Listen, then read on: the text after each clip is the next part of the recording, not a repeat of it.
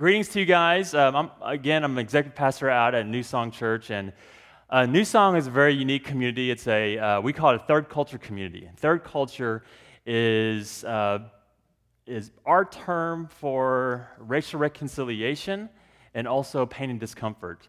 And so kind of living in a world of intersecting, multiple cultures intersecting and actively engaging in pain and discomfort. And our community is, Slayton mentioned, it's a multi-site community. We've got a few multi-sites locally and then a few internationally. And it's a great community. I've been there for about 4 years, and I love it. Served as the creative arts director, creative leadership director, and then now the executive pastor role. And so I'm very excited to be here this morning because I sort of live in the creative arts side. There's going to be a lot of right brain sort of concepts, creative things, and then, but I also have sort of a strong left side as well. So for you left brainers that like to take notes, so right brain like to sit back and daydream, left brain like to take notes, there will be a few like tangible, practical things that hopefully you guys can walk away with today. What it also means is that I'm a very visual learner, all right? For me, you hear people say, like leaders are readers. Well, that's a bunch of baloney, okay?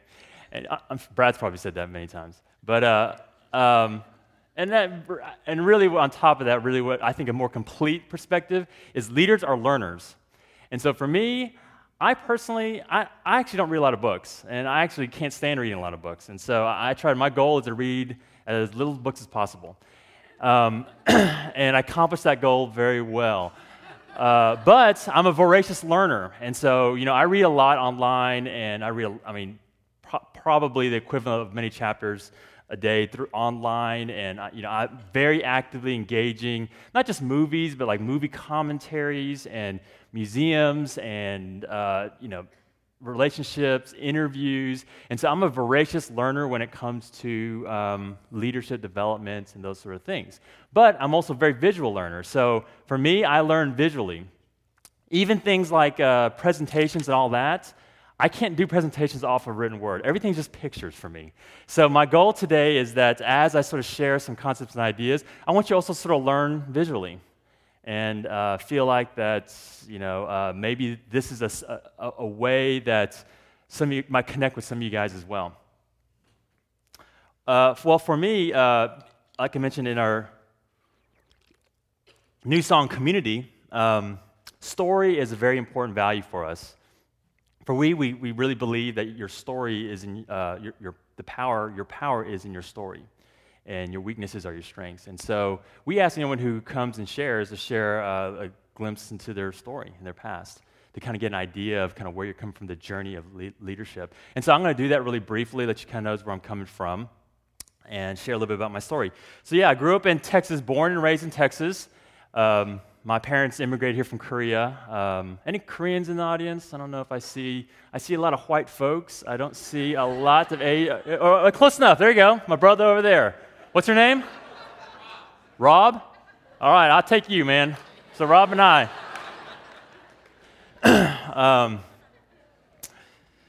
Anyway, so yeah, I grew up. My parents immigrated here about a year before I was born, and grew up in Texas.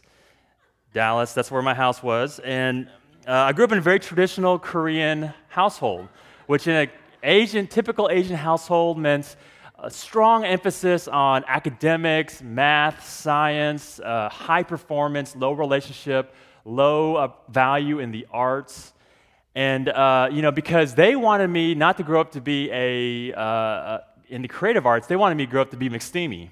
Okay, this is who they wanted me to be, doctor and just successful, and my own TV show, all that stuff. So, but for me, growing up in a traditional Korean household, and then also in a predominantly Caucasian community, it really led me to a lot of confusion about what it meant to sort of live out the American dream. What is this sort of, help me as I navigate through the American dream. It was a very confusing time for me. And so, I felt really very much sort of in one foot in this world and one foot in the other world. And so, it was a very difficult time. And so growing up in mentioned in as a minority in my community, childhood was tough. You get picked on, and you stand out, and you're, having to defend yourself early on. But it's okay, because early on, I, kind of buckled up, and I learned to not only defend myself, but also to be an advocate for those who couldn't defend themselves. But, growing up in a typical Korean household also meant that my parents were working a lot, working like crazy, working, night shifts. And what it meant for me was coming home and basically being a latchkey kid, me and my older brother. So we came home to an empty house, and we kind of learned to entertain ourselves and care for our own needs. And the most difficult part of that is that, I didn't have the typical house relationship with my parents, especially my dad, where I was able to really learn from him the basics of life, of, riding a bike, throwing a football, the facts of life, the sex talk, all that stuff I completely missed out on because my dad and my mom were always working. They're good people. They really encouraged us to go and get involved in church and do good things, but really the truth and spirit of God wasn't really in them, and they were just doing it because going through the motions is what you do to be a good person. So, I'd go to church and check it out, and it didn't take me very long to realize that church is boring, right? It is terribly boring, and I don't know why anyone goes to church. And so even as a teen, I found myself, when church is boring, what do? You skate, right? So I skated and got involved in that and got all crazy, and so Sundays I'd be kind of good Christian boy, and at night I'd be partying like The Sims, right? And I'd be working it. And which was fine for a little while, but I really realized I really developed sort of this duality complex where I'm living this Christian world on one end, and then living kind of just living like a hellion on the other days. And I really developed I became a hypocrite, really, is what it became to my friends. And I think worst of all, during this whole sort of time, I really kind of developed a identity crisis, and really trying to discover who am I, and culturally and artistically, and as a leader, as a Christian, as a member of the community, who am I? And there were three particular areas that particularly I wrestled with. First one is as an artist. Again, in the arts, or in the Asian community, the arts is sometimes very highly elevated. So I felt like God had given me a gift in the area of the arts and creativity, but it was unnurtured, it was unidentified, and I really wrestled with, what am I going to do with the arts? I graduated as a graphic design degree and was an art director for a little while. And even as a designer, graduating college, the best way my parents could describe what I did was they said, "Tony, he just draws." Right? That was the most they could kind of wrap their brains around graphic design. Cultural is another difficult thing for me. And, God had made me this way, but I don't really fit in this world. And I remember having a very painful conversation with my mom, telling her that I think God made a mistake making me the way I was. That's how sort of deep-rooted my pains were with my ethnic background. And then as a Christian, I felt branded, right? I felt like here I am in this world, and I go to church, and I on occasion read my Bible and sort of hold people to a moral standard, which I was hypocritical about. But people kind of saw me as a Christian, and I was really confused about what to do with that. So I struggled for many years, and then it wasn't until I went to a church camp and, threw a stick in a fire and walked up and, did all this sort of thing. But it was actually the first time that I really made a solid decision to follow Christ. And this verse had a very huge impact on my life. Let me read it. It says, "The Lord is my light and my salvation. Whom shall I fear? The Lord is a stronghold of my life. Of whom shall I be afraid?" And it really was that verse that was pivotal in my conversion. I really do believe I believed in Christ earlier, but it really was that moment where I realized that trust came into the picture, where I really could trust this sort of all-knowing, smarter guy that knew me and could care for me, and I just had to trust that someone smarter than me is going to take care of my needs, and built me in a way that was purposeful. So I started to build trust, and eventually it turned more permanent. But even as I developed more of a deeper relationship with Jesus, I realized that, life's still tough, and there's still a lot of decisions, and a lot of confusion, and a lot of difficulty. But, even amidst all the decision-making, where I ended up was I was able to return back to this, and to finally find a place where I had a father who could walk me through life and could help teach me about the facts of life and about the sex question and about how to do this and that. And so it of course hasn't always been easy, but I'm grateful to have the journey so far. So I went out to college and went to the University of North Texas. Any Mean Green Eagles out there? Yeah, I know. I threw that in just for you guys.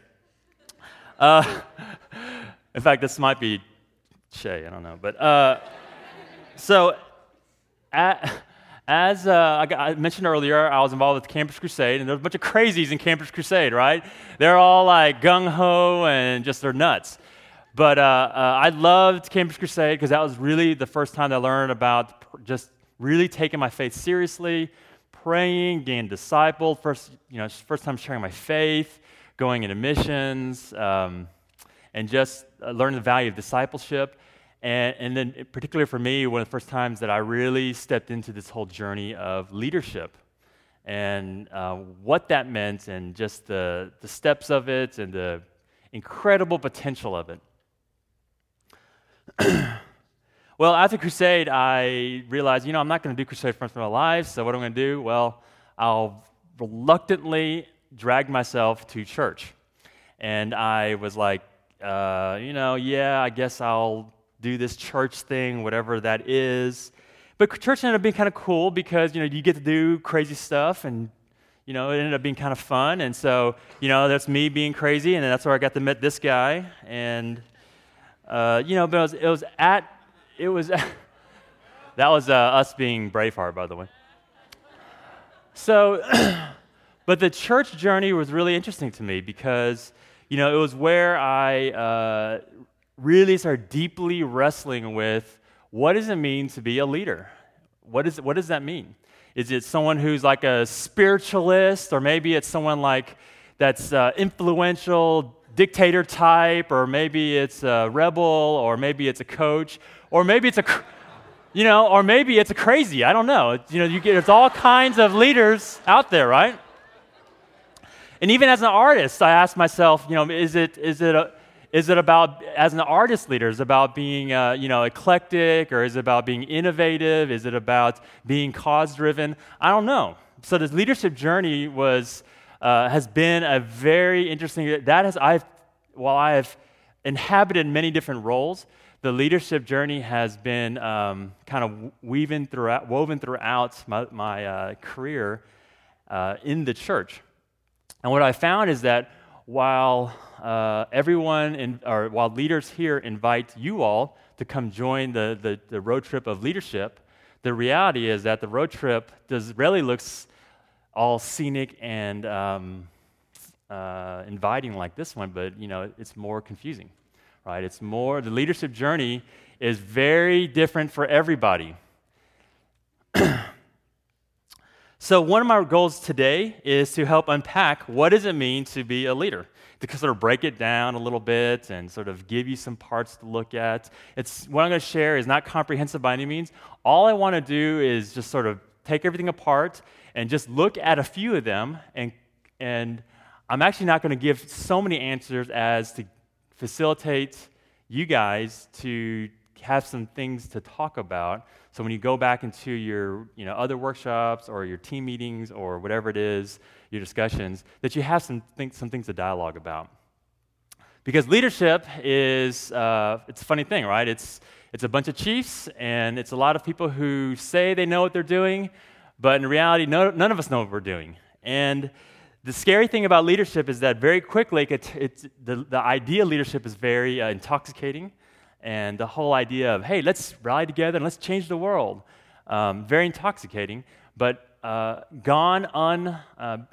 you're not being intentional about it, very easily leadership can really turn from that into something that is filled with conflict and filled with pain and disillusionment. And anyone who's led in any capacity, inside the church or out, knows this, that leadership can be a very painful thing.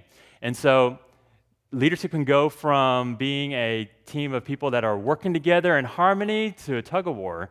And I've been in great environments where the best leadership culture shifted from the team-based, loving approach to a tug-of-war sort of environment. And you've maybe been there in churches or in other corporate environments where that's happened. And the worst part about it is that the most damaging thing that happens is relationships, the loss of relationships. Not only with each other, but then there's also a relationship disconnect with God whenever you experience those kind of situations.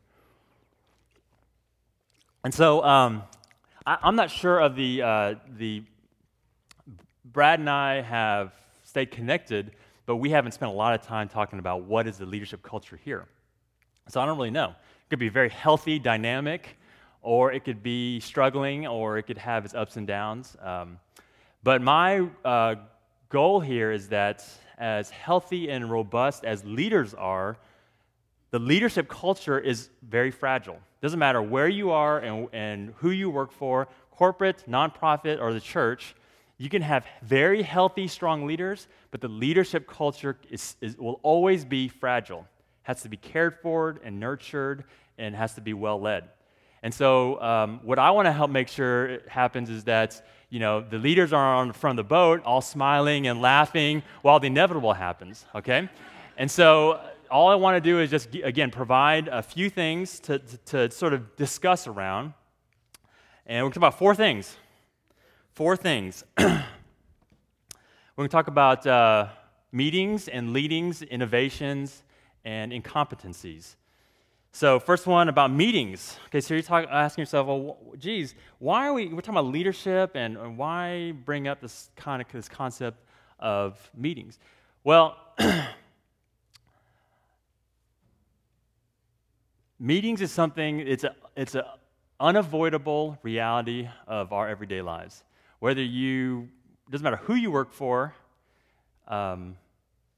meetings are a part of your culture. Whether it's at work or volunteers at church, or you meet with teams, or everything you do is some way related to meetings. Even a small group is a meeting. When you and I meet together one-on-one, it's a meeting. When someone's standing up here and speaking to 1,200 people, that basically is a meeting. And so as a leader, you cannot escape the culture of meetings. But unfortunately, the status quo of meetings for most people this perspective on meetings is very low. And I cannot tell you how just it drives me insane how churches are the worst at meetings. We love calling meetings and getting people together, but ultimately, meetings are really pointless, and they're slow, and they're unintentional, and they're boring, and the meeting piece is a very difficult part for a lot of people. And not because they can't do it, but because they don't see the value in it. And so all I want to do is raise a couple of ideas around the meeting culture. I truly do believe that to have someone's undivided attention for however long, whether it's 5 minutes or 60 minutes or 2 hours, is a huge privilege as a leader. To be able to communicate something to an undivided attention audience is a huge privilege. And but we really don't see it that way. We kind of see it as a means to the ends, and it's sort of a tool to the task. And so we gather people together, and we sort of stumble our way through meetings. Nancy Ortberg said, if you can't lead great meetings, you don't deserve to be a leader. Okay, she's throwing the gauntlet down.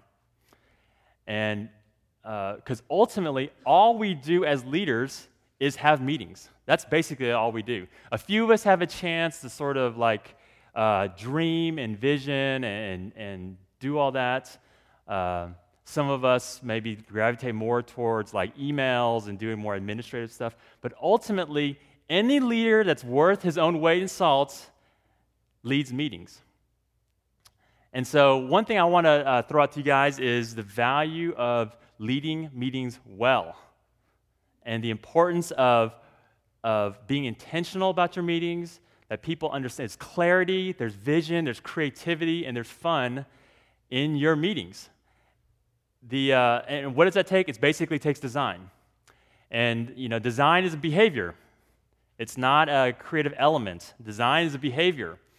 And simply all that means is that before you have a meeting, you sit down, and we're talking like a day or two out, and you design your meetings in a way that is inspiring, in a way that hits your objectives, the way that really brings clarity to your team.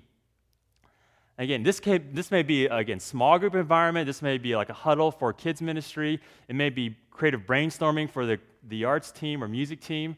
But design your meetings, because this happens all the time in churches. As a leader, I'm thinking, I got so much I'm working on and I'm doing and whatever. People are coming like in 5 minutes. What am I going to do? Okay, I'm going to cover these things. And people get together and we all sit around a table and, okay, so how was everyone's week?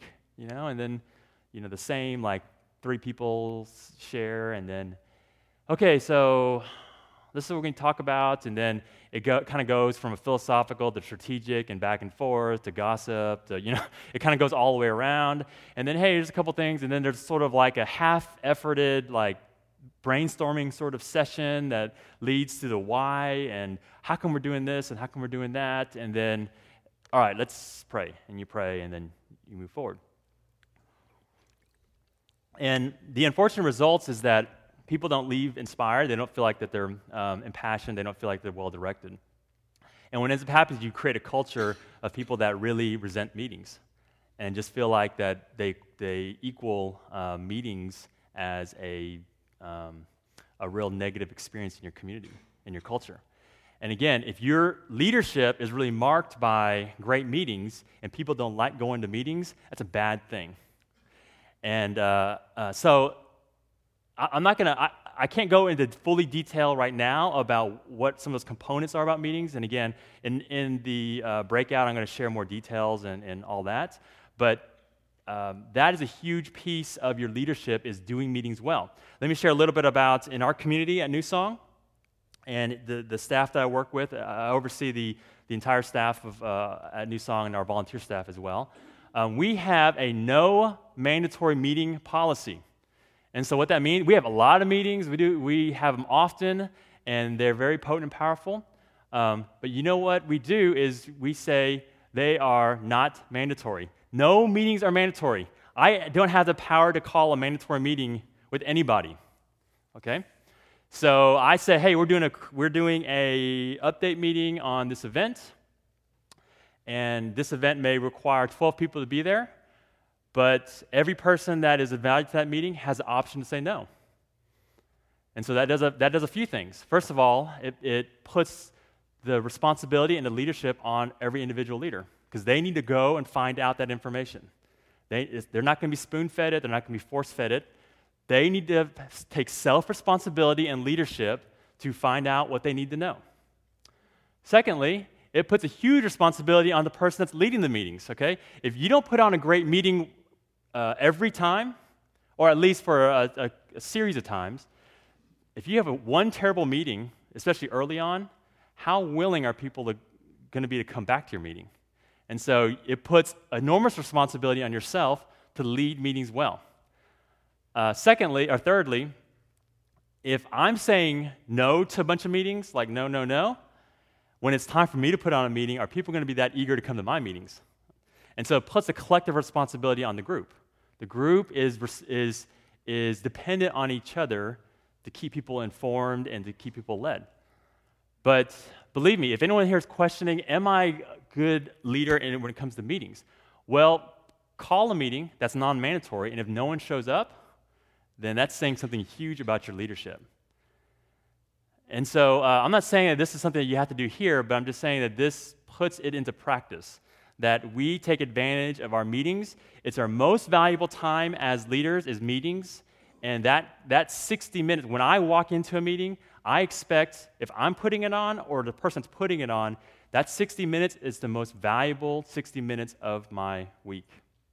That's how high the bar is. It doesn't mean like high production and doesn't mean like all sort of whatever. It just means someone's intentionally thinking about it and thinking about it with me in mind and thinking about the goal in mind and crafting it. They look all different kinds of ways. And again, I could share that at a workshop later on. And so what I'm going to do right now is I'm going to ask you to rate yourself. You should have been given a sheet of paper. And all we do is just put a number on it. Whether you attend meetings, and we'll kind of localize it to the church, but whether you attend meetings or if you lead meetings, everyone attends meetings. Put one number on it, and 1 to 5, and 5 being excellent, and 3 is good, and 1 is poor.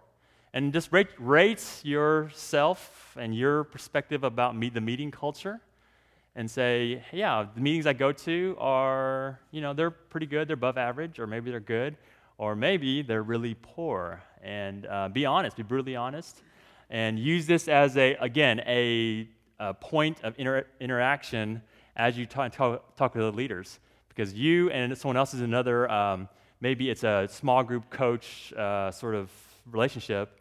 You can say, "Hey, what do you think about where do you think we're at on the meeting level?" And the leader may say, "Oh, it's a 4," and the attender may say, "Oh, it's a 1." And so that's some good possible conversation to emerge out of that.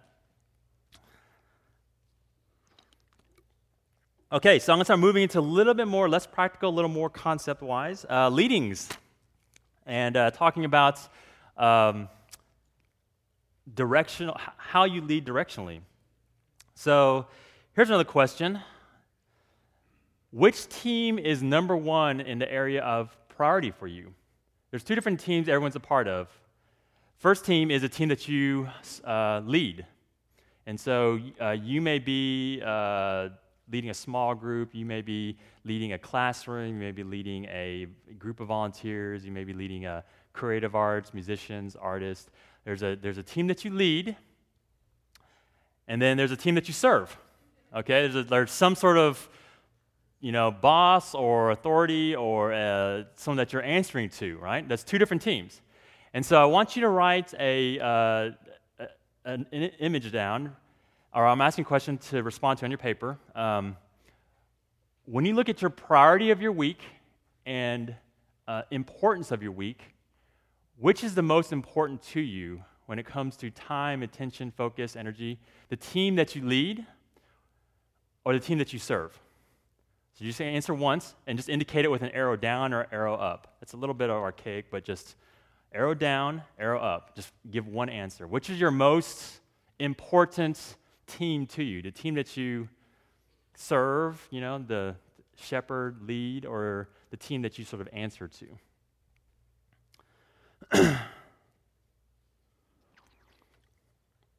Okay, so I am, for many, many, many years, I served with one specific answer. It was the team that I served, right? The volunteers I was with, the teams I've shepherded, and the young leaders that I was with. But I'm actually proposing that your actually most important team is the team that you serve versus the team that you lead.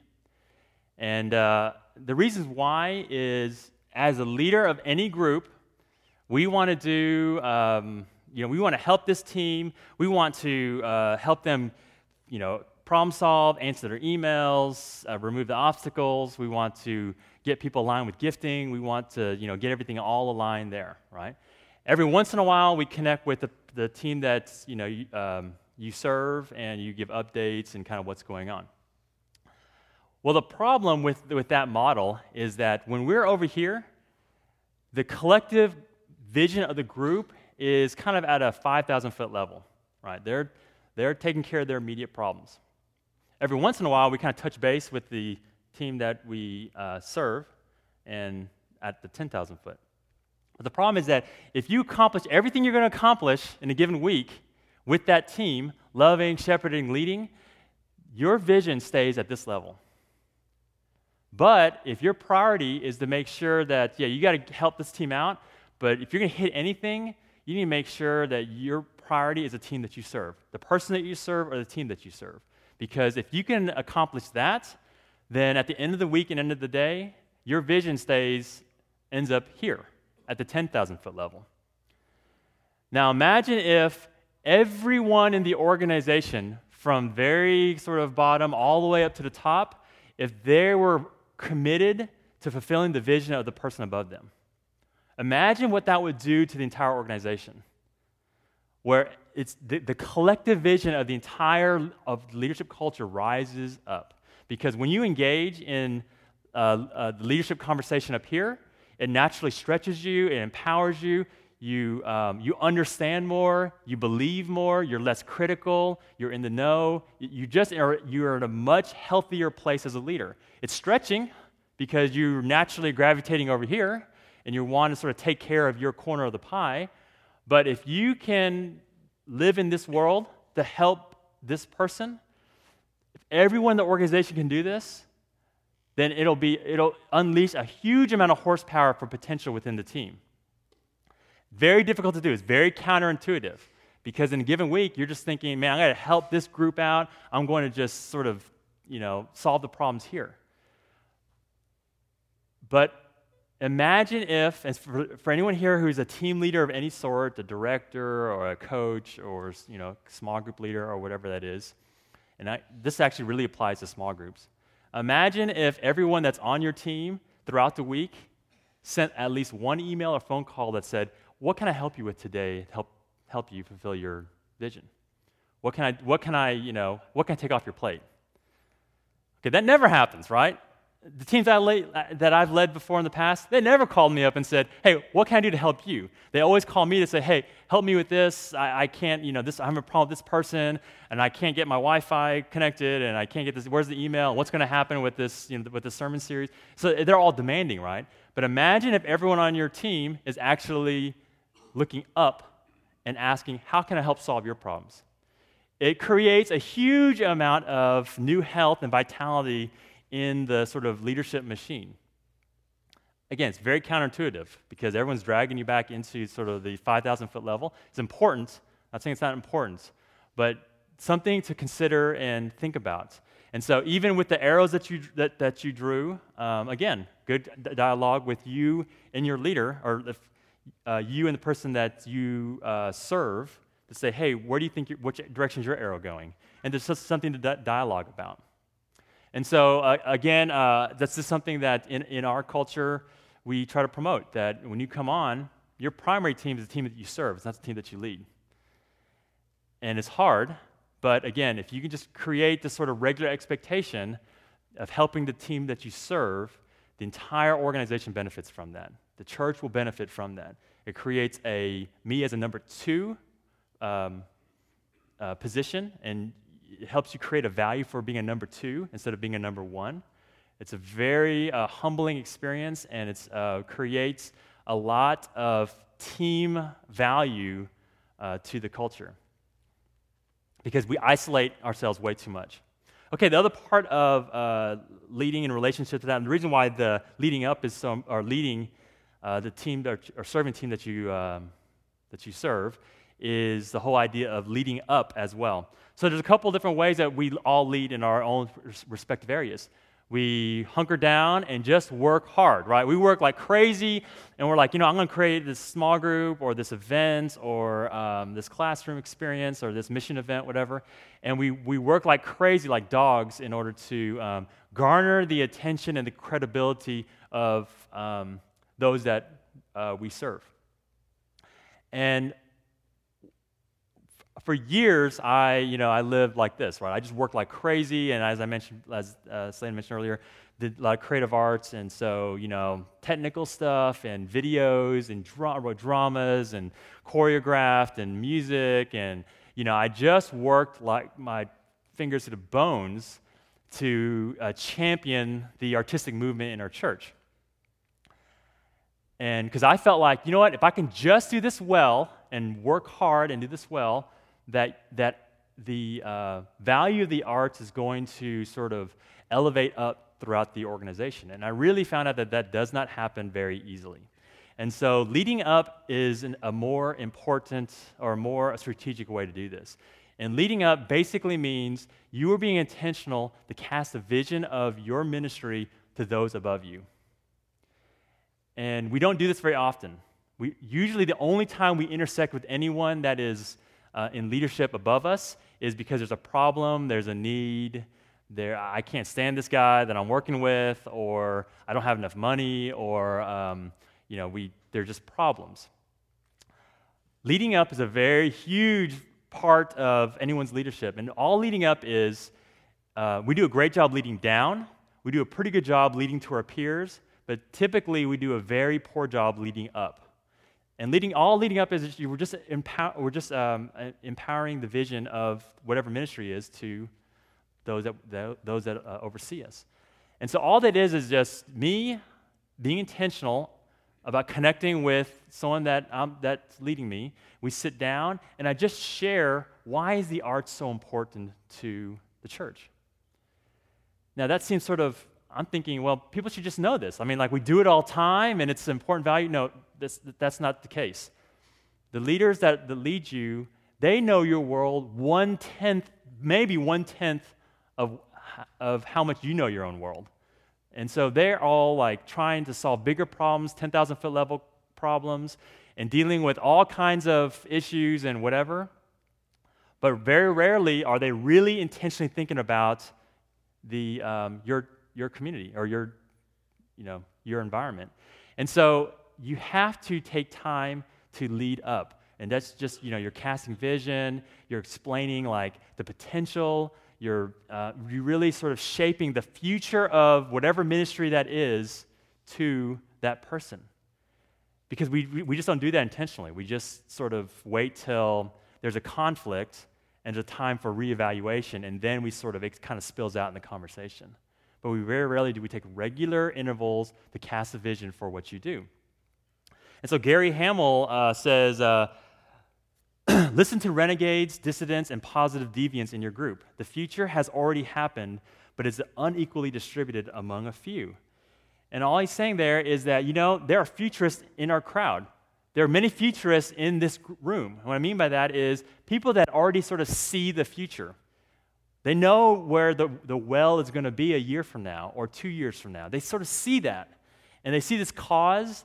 And, Brad was sharing with me the partnership you guys have, I guess a nonprofit with partnering with schools. What's the name of that? EMP. Well, there was a futurist involved in the creation of that said, I can see the church partnering with schools all in the counties all over the place. So there was a futurist somewhere in there that really saw that reality. So someone sat down and said, this is sound crazy, but I really see this future, and this is why. Well, that conversation rarely happens, and it usually only happens in crisis mode. It's not the healthiest place for that to happen. And so for the futurists in this room, be intentional about casting vision to the right people at the right time, which is usually often and usually regularly. Okay, I'm going to move on. I'm dragging a little bit. So our next thing is to talk about innovations. We're going to move more into concepts here. So in the area of innovation, unfortunately, the church is plagued with factory workers. Okay, we have, by nature, because of how churches are set up, we draw in and really facilitate factory worker type work. And the reason why is that as followers of Christ, we just, by nature, attract followers. We are a people of followers. Okay, we're not a people of leaders. The church is actually very poor at developing leaders. Doesn't matter, this church may be good at developing leaders and a few here and there, but the reality is that the church in general is very poor at developing leaders. We're great at developing followers. But if you imagine anyone who's been relatively new to the Christian community, when you step into it, what are you thinking about? Well, what's the language? How do I fit in? How do I blend in? How do I not stand out in this community? But how, if I become a follower of Christ, what are sort of the hoops that I have to jump through to sort of, go in the flow. And so from the very onset of Christianity, we produce followers, which I'm not talking about morality things and all that. I'm just talking about the culture of it is factory worker sort of thing, where this is my role, and as things come down assembly line, I sort of hammer it and I bottle it up and I move on and the next thing. And so Seth Godin talks about a factory worker stuff in his book Tribes. He says, yes, factories are efficient, but the really boring factory jobs are actually compelling to a lot of people. They don't require initiative or innovation. They feel low risk. They promise that if you do what you're told, you get paid. It's comfortable and safe. At least it feels that way until the factory gets shut down. Then you have, as we now have in Michigan, hundreds of thousands of factory workers feeling the very fabric of their lives ripped apart. So, we as followers, we like factory work. We like to know what the expectations are, what the end results are, and we like to sort of live in factory work sort of mentality. But when it comes to the whole concept of innovation, this is where innovation and factory work sort of collide. And so why is it so difficult as a community of leaders to really embrace innovation? Well, there's a reason why for that. And so I'm going to have you take your sheet of paper back out. And I want everyone to partner up with somebody, okay? And so just real quickly say, hey, partner, whatever. Okay, so this is what I want you to do with your sheet of paper. In the spirit of innovation, I want you both at the same time to draw a portrait of each other. All right? So we need some music for this. We're going to take like 2 minutes. I want you to draw a portrait of each other.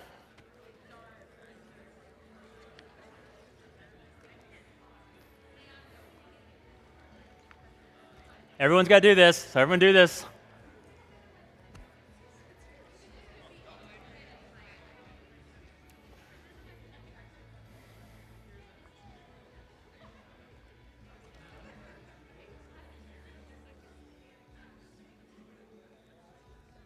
Don't show each other if you can. Just sort of try to keep it secret if you can.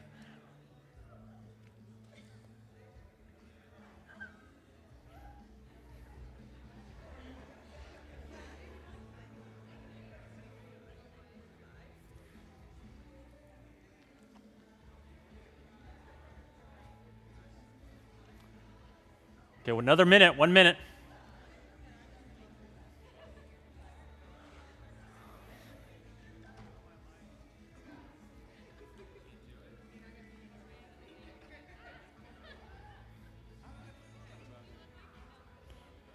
Okay, 30 seconds.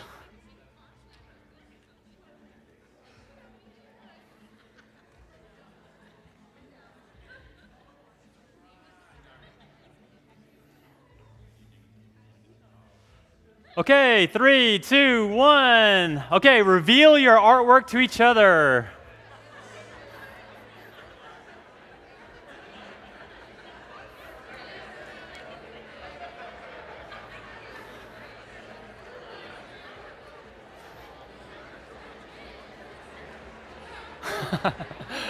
Okay, let's bring it back. Okay, it doesn't matter. It doesn't matter where you do this exercise, right? Any country, any culture, any demographic, any group of people, you get the exact same results. I overheard someone say, "I can't draw," and I overheard someone say, there's a lot of laughter, there's a lot of apologies, there's a lot of I'm sorries, and so you get this a lot, right? And the reason why is that we are very aware of our abilities, and when we basically try to draw, a few of us might be gifted artists, but a majority of us are not, and so. Unlike my daughter, who freely draws me all the time and draws me poorly, but she does it with proudly and she does it frequently because she knows that it's not about what I think about it, it's about what she thinks about it. But for us as adults, we are terribly insecure. We're terribly insecure with ourselves, and anytime we do something as simple as a portrait, which who expects a Mona Lisa with a simple drawing, but we put that expectation on ourselves. Or if it's something very complex, we live very insecurely.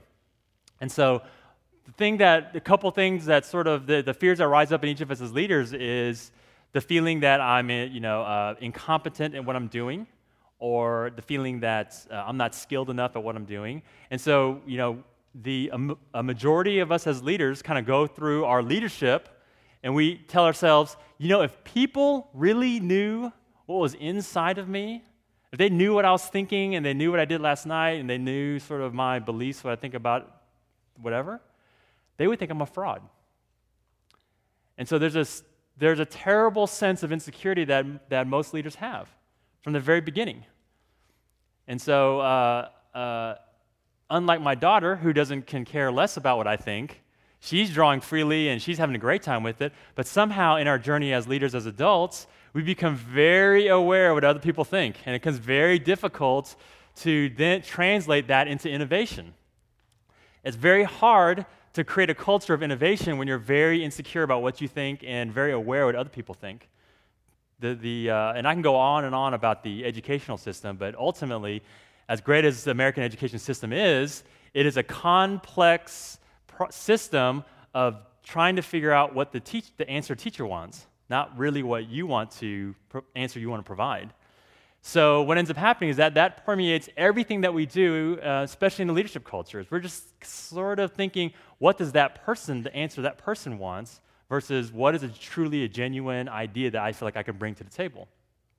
But the problem is that we are living in a new environment, clearly in a new environment, in a new age. There's no return to sort of the old normal. And I'm talking about like the current economy and the current crisis and the current difficulties. There's not an old normal, there's just a new normal. And the new normal requires for radical innovation and radical ideology, especially for the church.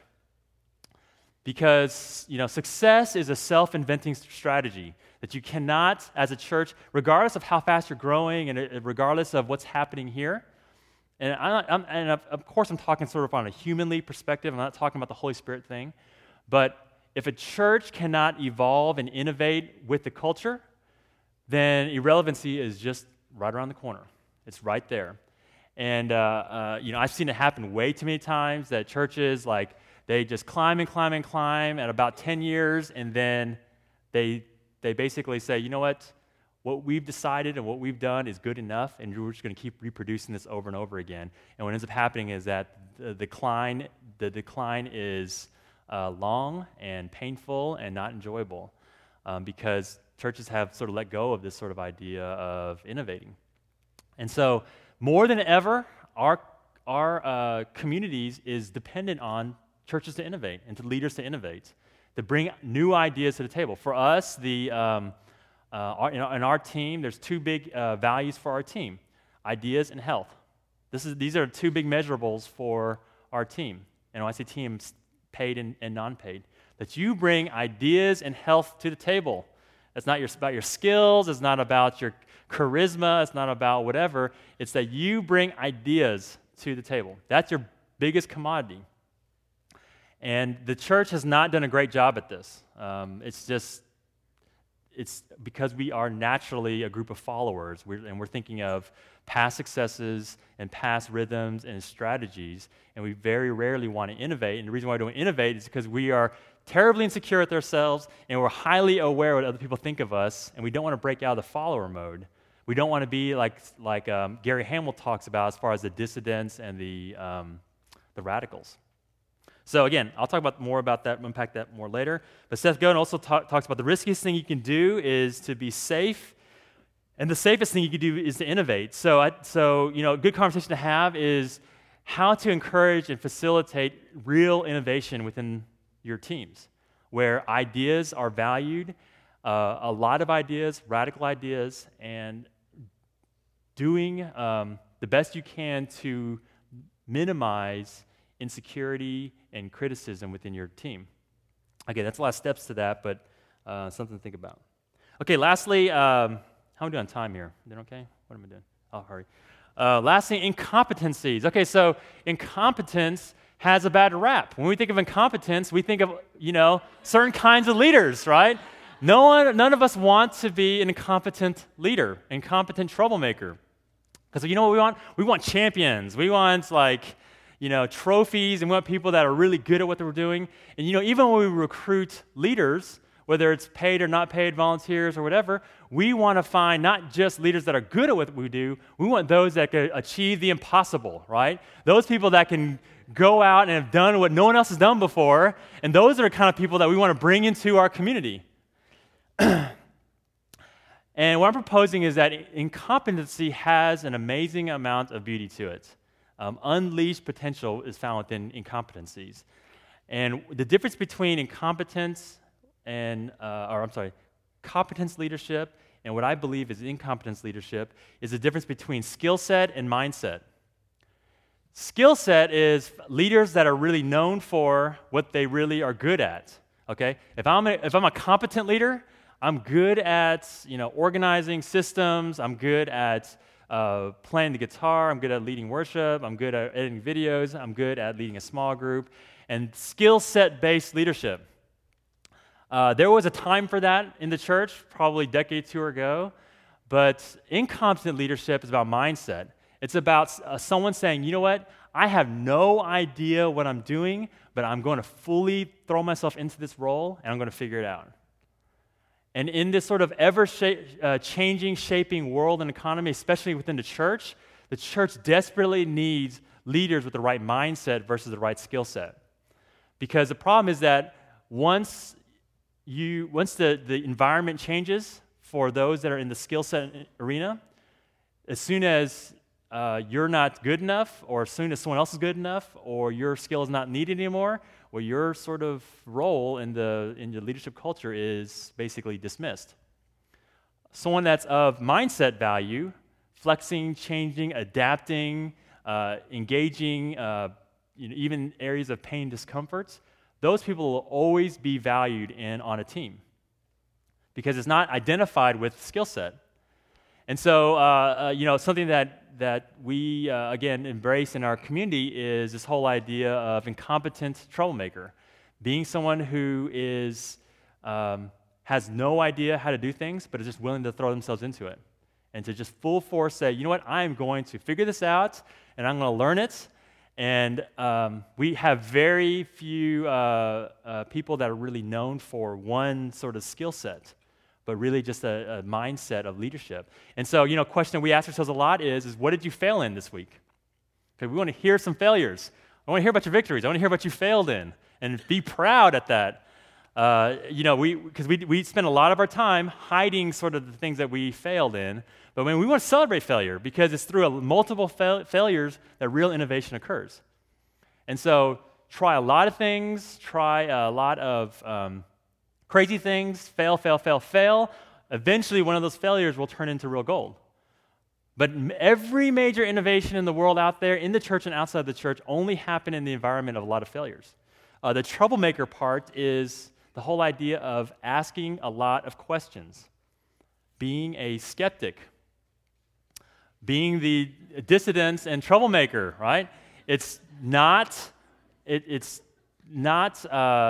accepting the status quo. The whole, why do we do it this way? Because this is the way we always do it. That is the status quo killer, okay? Not talking like that is the status quo champion. The status quo killer is saying, you know what, we can't do this anymore this way. We're going to have to do it a different way. And unfortunately, we see troublemakers as cynics. And I'm not saying be cynic, but I'm saying be skeptical. And everything you do should be questioned. There should be no sacred cows apart from biblical values. And there should be nothing that is taboo to question. Be a troublemaker. And man, we celebrate that, and we hire people that are troublemakers, that are just asking a lot of questions and revaluing everything we do. And there's nothing that is like, well, this is the way we've always done it, and this is the way we're going to do it. We want people that are troublemakers, and we love it. It's great. It creates a real fun environment. But the truth is that incompetent troublemakers are great because very few of us can be, action heroes, right? Very few of us can sort of storm the hill and lead the army and be real charismatic up front. But most of us, all of us, I'd say, can be incompetent troublemakers. People that are quiet rebels that say, you know what, I'm going to take a stand. Someone's got to take a stand and say no, and that's going to be me. And I'm going to step up and in my sort of incompetence, in my troublemaker mode, I'm going to ask those questions. And I'm going to say, you know what, there's some different ways to do this. A verse that has really powered me through this sort of idea of incompetent leadership is that 2 Timothy, for God did not give us a spirit of timidity, but of truth, power, and self-control. We should not be timid leaders.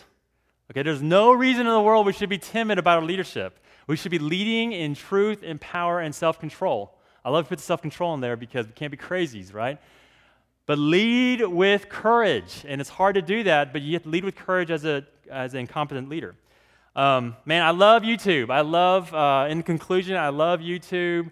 There is an endless amount of sea of resources, and incompetent leadership is really reflected strongly on YouTube because it's not about professional production and well thought out, directed sort of masterpieces. It's a bunch of incompetent troublemakers sort of putting their art for the world to see and to use. And that's what the economy of influence has changed dramatically to where those that are incompetent can really put their work up on the web, and it really impacts people in a whole new way that's just generations never seen before. And so to conclude, I have a video that we're going to watch that basically sort of illustrates what it means to be an incompetent leader, and then I'm going to close. So check this out.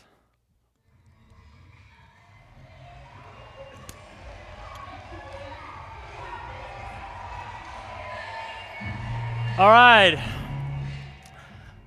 well, crazy, right? I'm not sure exactly what kind of rally that was, especially with the guy with the red spandex Speedo, but so the reason why I showed you that is that that's a very good illustration of incompetent leadership. So here's Brad, right? And he's all like working it, and he's all like, he's doing his thing, and he's like dancing all around and all that. And, it looks very foolish. And you notice the video was just long enough to feel that sort of awkward feeling in your heart, when you're watching it. You're like, ooh, what's going on? But Brad is out there, and he is dancing to his own tune and doing his own thing and working his own moves, and he's pulling everything out of the repertoire, right? Well, if you notice in the video, the number 2 guy came along, and he's dancing with them, and they kind of had a weird moment where they're holding hands and whatever. And they're dancing, and you know what? Unfortunately, number 2 did not make it look any less awkward. In fact, it kind of increased the awkwardness a little bit. And it didn't really do anything. It really didn't do anything. It wasn't until number 3 came along that really changed everything. When 3 came along, that gave the crowd permission to join, and everything changed at that point. So in the church, here's Brad doing his thing, looking like a fool. Number 2, the staff comes along and they do their thing too. They're dancing alongside, they're mimicking, they're doing their best, pulling out their best moves, but that actually does nothing to influence the crowd. What the game changer is number 3. That is you all. The volunteer leaders of our church, you're the number 3 person in the movement to create the movement. All number 2 there is for is to give permission for number 3. Okay? That's all number 2 is there for. Number 2 is not there to bring the crowds and to rally and to do all that. And even number 1 cannot do that. It all comes down to the number 3 person to come in and basically join and mimic and be incompetent. And then at that point, that gives permission for the entire crowd to join. And what's interesting is that, being a number 2 person, the staff, is not much different than being the number 1 person when it comes to the movement. At the same side, being a number 3 person is drastically different than being number 30 or 40 or 100. Those people don't even matter. The 100th person does not change the movement at all. I mean, maybe the guy in the red Speedo might, but that does not change the movement at all. Right? It's number 3 that changes everything. And I'm proposing that this group is the number 3 person in the leadership culture. That you have the power and ability to change everything. Through the power of the Holy Spirit, leading with incompetence, being an incompetent troublemaker, you have the ability to cause radical movements that changes everything. And we have sort of a mystique, and we look at leaders like Brad and Slade and Shay and others, and we say, you know what? You guys are doing it. You guys are leading, and so lead us, and we'll follow, kind of thing. And yet, to a certain degree, we kind of have to. They have to give permission. They have to sort of model it. But ultimately, nothing changes until number 3. You guys come along and actually do it. And so, my hope and my goal for this group is that you really develop a heart value for being an incompetent troublemaker. That your desire is to really see yourself as the number 3 guy that can change a movement, but more importantly, maybe change the world. So let me pray for you guys, and I'll be done. Heavenly Father, thank you so much for this time to gather with leaders. Thank you, Father, for the immense leadership that's present in this room. Leaders that have all unique journeys, like my own, and everyone here has a unique journey of their own.